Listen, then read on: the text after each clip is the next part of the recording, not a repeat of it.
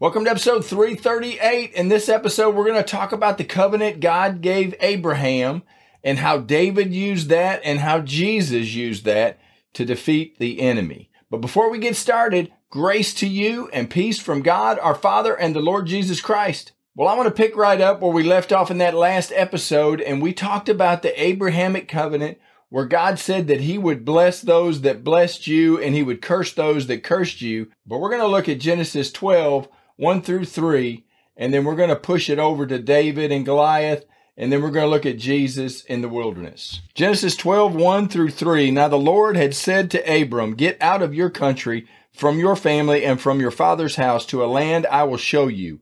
I will make you a great nation. I will bless you and make your name great, and you shall be a blessing. I will bless those who bless you, and I will curse him who curses you, and in you all the families of the earth shall be blessed." Now, I talked about in a previous episode that we need to understand what is written in the book. I used the insurance policy. If you've got an insurance policy out there and you don't know what's in your policy, how are you going to know what to activate when you have an accident? Same thing with life. And I know it's maybe a weak comparison, but if you have a problem in life and you don't know what's in the book, you're going to have a hard time overcoming that issue. We overcome him by the blood of the Lamb and by the word of our testimony, and we did not love our lives to the death. That's Revelation 12:11. You know I love that scripture. But God has told his disciples in John 17:17, this is the prayer. This is just part of it where Jesus was talking to the Father in a prayer to sanctify them by your truth. Your word is truth. And again, in John, he said, "And you shall know the truth, and the truth shall make you free." That's in John 8:31 and 32. Then Jesus said to those Jews who believed him, "If you abide in my word, you are my disciples indeed, and you shall know the truth, and the truth shall make you free." The word is truth. At the beginning of John, John said, "In the beginning was the word, and the word was with God, and the word was God, and the word became flesh and dwelt among us."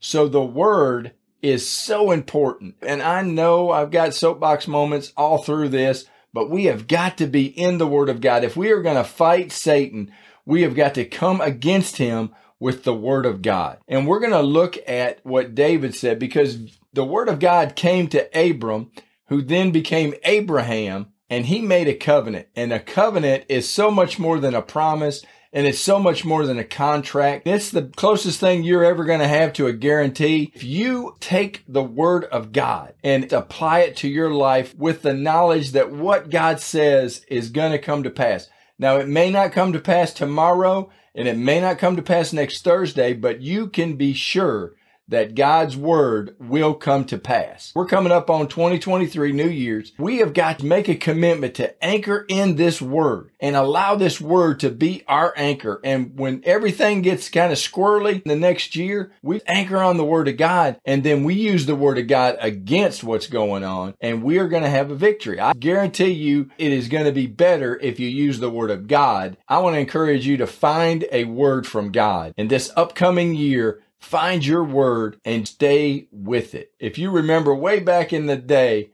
my word was relentless. And that is the word that I just stayed on. And just because you get a new word doesn't mean the old word has to go away. I can be relentless, but I can look for the new word for 2023. And that's what I'm praying for. And I think I've got it. And it may have been 2022 as well. And it's fearless. I don't know that I did a great job with fearless last year. I still had way too much fear in my life. Fear, I think, has held me back. I think it's the fear of man. And I want to encourage you, if you're afraid of something, or if you're just worried about what somebody thinks, that's got to go. And that's going to go away with me. I'm tired of hearing in my head, and I know it's just the punk. Look, you're no good. No one's going to listen to you. You don't have anything to offer. All of those things go on. And I know you probably got the same punk in your head telling you similar stuff. It's all negative, and it's all a bunch of can'ts, and it's all a bunch of discouragement. I just want to encourage you that I'm taking the chains off. I'm taking the limits off of God.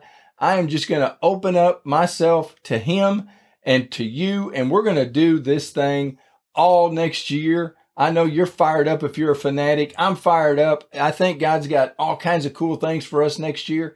But I want to get into what David said in 1 Samuel 17, 34 through 36. This is where he's talking to King Saul. He's already said, I'm going to go kill this giant. And we're not going to go back to that story. You know I love this story. This is a great story. If you're looking for something to pick you up for 2023, I want to encourage you to read 1 Samuel 16, 17, and 18. That's King David when he come on the scene. But let's go to 1 Samuel 17, 34 through 36. But David said to Saul, your servant used to keep his father's sheep. And when a lion or a bear came and took a lamb out of the flock, I went out and struck it and delivered the lamb from its mouth. And when it rose against me, I caught it by its beard and struck and killed it. Your servant has killed both lion and bear, and this uncircumcised Philistine will be like one of them, seeing he has defied the armies of the living God. And I'm going to stop right there. I want you to see what David said. David understood that he was under covenant with God. He was circumcised. That was in, I think it's in Genesis 16 or 17, when God gave Abraham the sign of circumcision.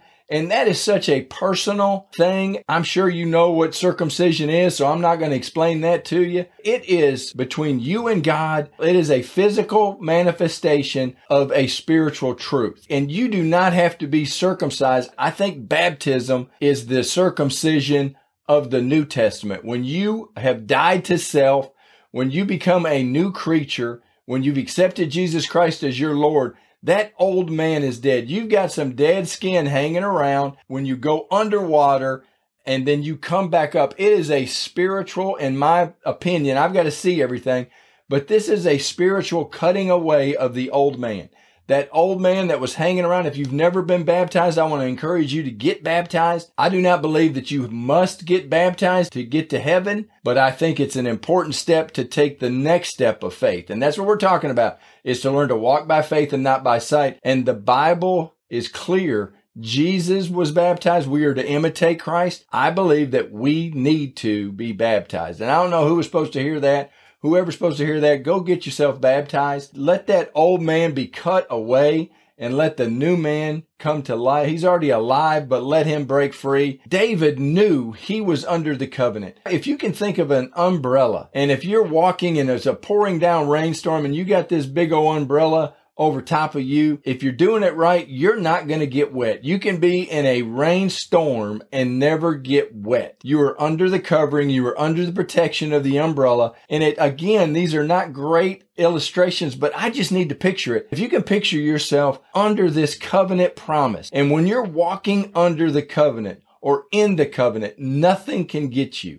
Nothing can get to you. You abide in the vine. Jesus says, apart from me, you can do nothing. That's John 15. He says that he is the vine and we are the branches. The only way we can bear fruit is if we are in the vine. David declared with his mouth, hey, I am under the covenant. I am protected and blessed by God. I am in this promise. He was anointed previously by Samuel. And he's not just going out in faith and just, oh, I hope this happens. No, while he was praising and worshiping, I believe life came at David while he was a shepherd boy, and here comes a bear. And David's thinking, oh no, I've got a job to do. I'm a shepherd. That's Dad's sheep. I need to get this bear. And so he hits the bear. The bear drops the sheep and turns after David. David grabs him, kills him. Same thing happened with a lion. So David knew how to kill these big old beasts that were outside of God's promise.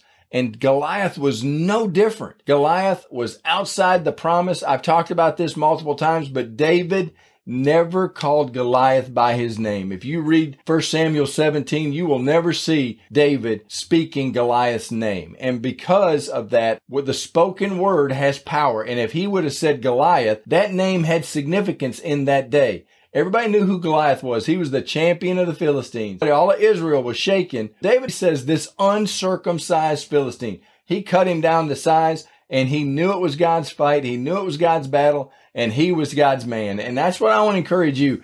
You are God's man or woman. If you are listening to this episode, you have what it takes to be a child of the King. You are a king. Jesus is the King of Kings, and I want to encourage you. just to get in the battle, get off of the pew, and let's get in this fight. We need to quit sitting around. I heard somebody say, I can't remember, I think it was Kirk Cameron. He said, we need to quit as a church sitting around crying in our Chick-fil-A soup, and we need to get out and get in the battle. We need to get out and quit worrying about this second coming of Jesus. He is coming, but we don't know when. We don't need to be sitting around on our butts waiting for the rapture and waiting for everything to go to hell. Jesus told us to do business until he returns.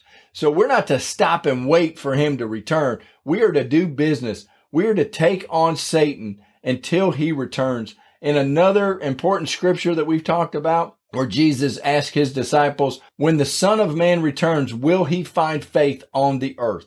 And when I read that, I'm like, oh, heck yeah. You're going to see it from me. I'm going to walk in faith. Now, I don't do a great job, and you know that. You know that I am messing up all the time, but I'm here, and I'm trying, and I want to encourage you to keep trying. Even though we're going to fall, we just need to pick ourselves back up, and we need to get after it. And we're going to see how Jesus fought. We're going to go to Matthew 4. Now, this is a lot of scripture. It's in Matthew 4, and it's 1 through 10. Then Jesus was led up of the Spirit into the wilderness to be tempted of the devil. And when he had fasted 40 days and 40 nights, he was hungry. Now when the tempter came to him, he said, if you are the Son of God, command these stones become bread. But he answered and said, it is written, man shall not live by bread alone, but by every word that proceeds from the mouth of God. Then the devil took him into the holy city, set him on the pinnacle of the temple, and said to him, if you be the Son of God, throw yourself down, for it is written, he shall give his angels charge over you, and in their hands they shall bear you up, lest you dash your foot against a stone. Jesus said to him, it is written again, you shall not tempt the Lord your God. Again, the devil took him up on an exceeding high mountain and showed him all the kingdoms of the world and their glory. And he said to him, all these things I will give you if you will fall down and worship me. Then Jesus said to him, away with you, Satan, for it is written, you shall worship the Lord your God, and him only shall you serve. Now I'm going to stop there. I know that's a lot of scripture, but this is a Bible study, so you're going to be okay. Faith comes by hearing, and hearing by the word of God. We have got to know what's in this book, and we've got to fight like Jesus fought. Jesus used the word of God, and you cannot say it is written to Satan if you don't know it's written. So we can't fight him unless we know what's in here. That's why I'm here. But we submit ourselves to God. We resist the devil, and he will flee. Jesus was submitted to God, and resisting the devil, that's not saying, oh, dear devil, oh, you're going to have to leave me alone. I'm a child of the King. No, resisting the devil is getting in his face, kicking his teeth out with the word of God. We kick Satan's teeth out with the word of God. We fight just like Jesus fought. We say, it is written. David said, this uncircumcised Philistine, God told Abram, I will bless him who blesses you. I will curse him who curses you. All the nations of the earth will be blessed by you. It is a wonderful thing to be in this word of God. It's a wonderful thing coming up on this new year. I want to encourage you, just get into the word of God. Let's make a commitment to make 2023 the year of the word. And we get into that word, allow the word to get into us, and let's start taking some of this territory back that Satan has stole. I'm so sick of him. He's such a punk. But let's pray. God, I thank you so much for this listener. I thank you that you will never leave us nor forsake us. I thank you that you've given us your word, and you have elevated your word above your name. God, help us to see how powerful your word is and how we can use your word to fight the enemy and fight everything that's going on.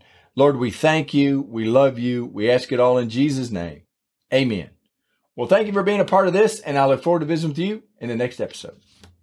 Thanks for listening to the No Doubt, No Fear, Only Believe podcast at www.nodoubtonlybelieve.com.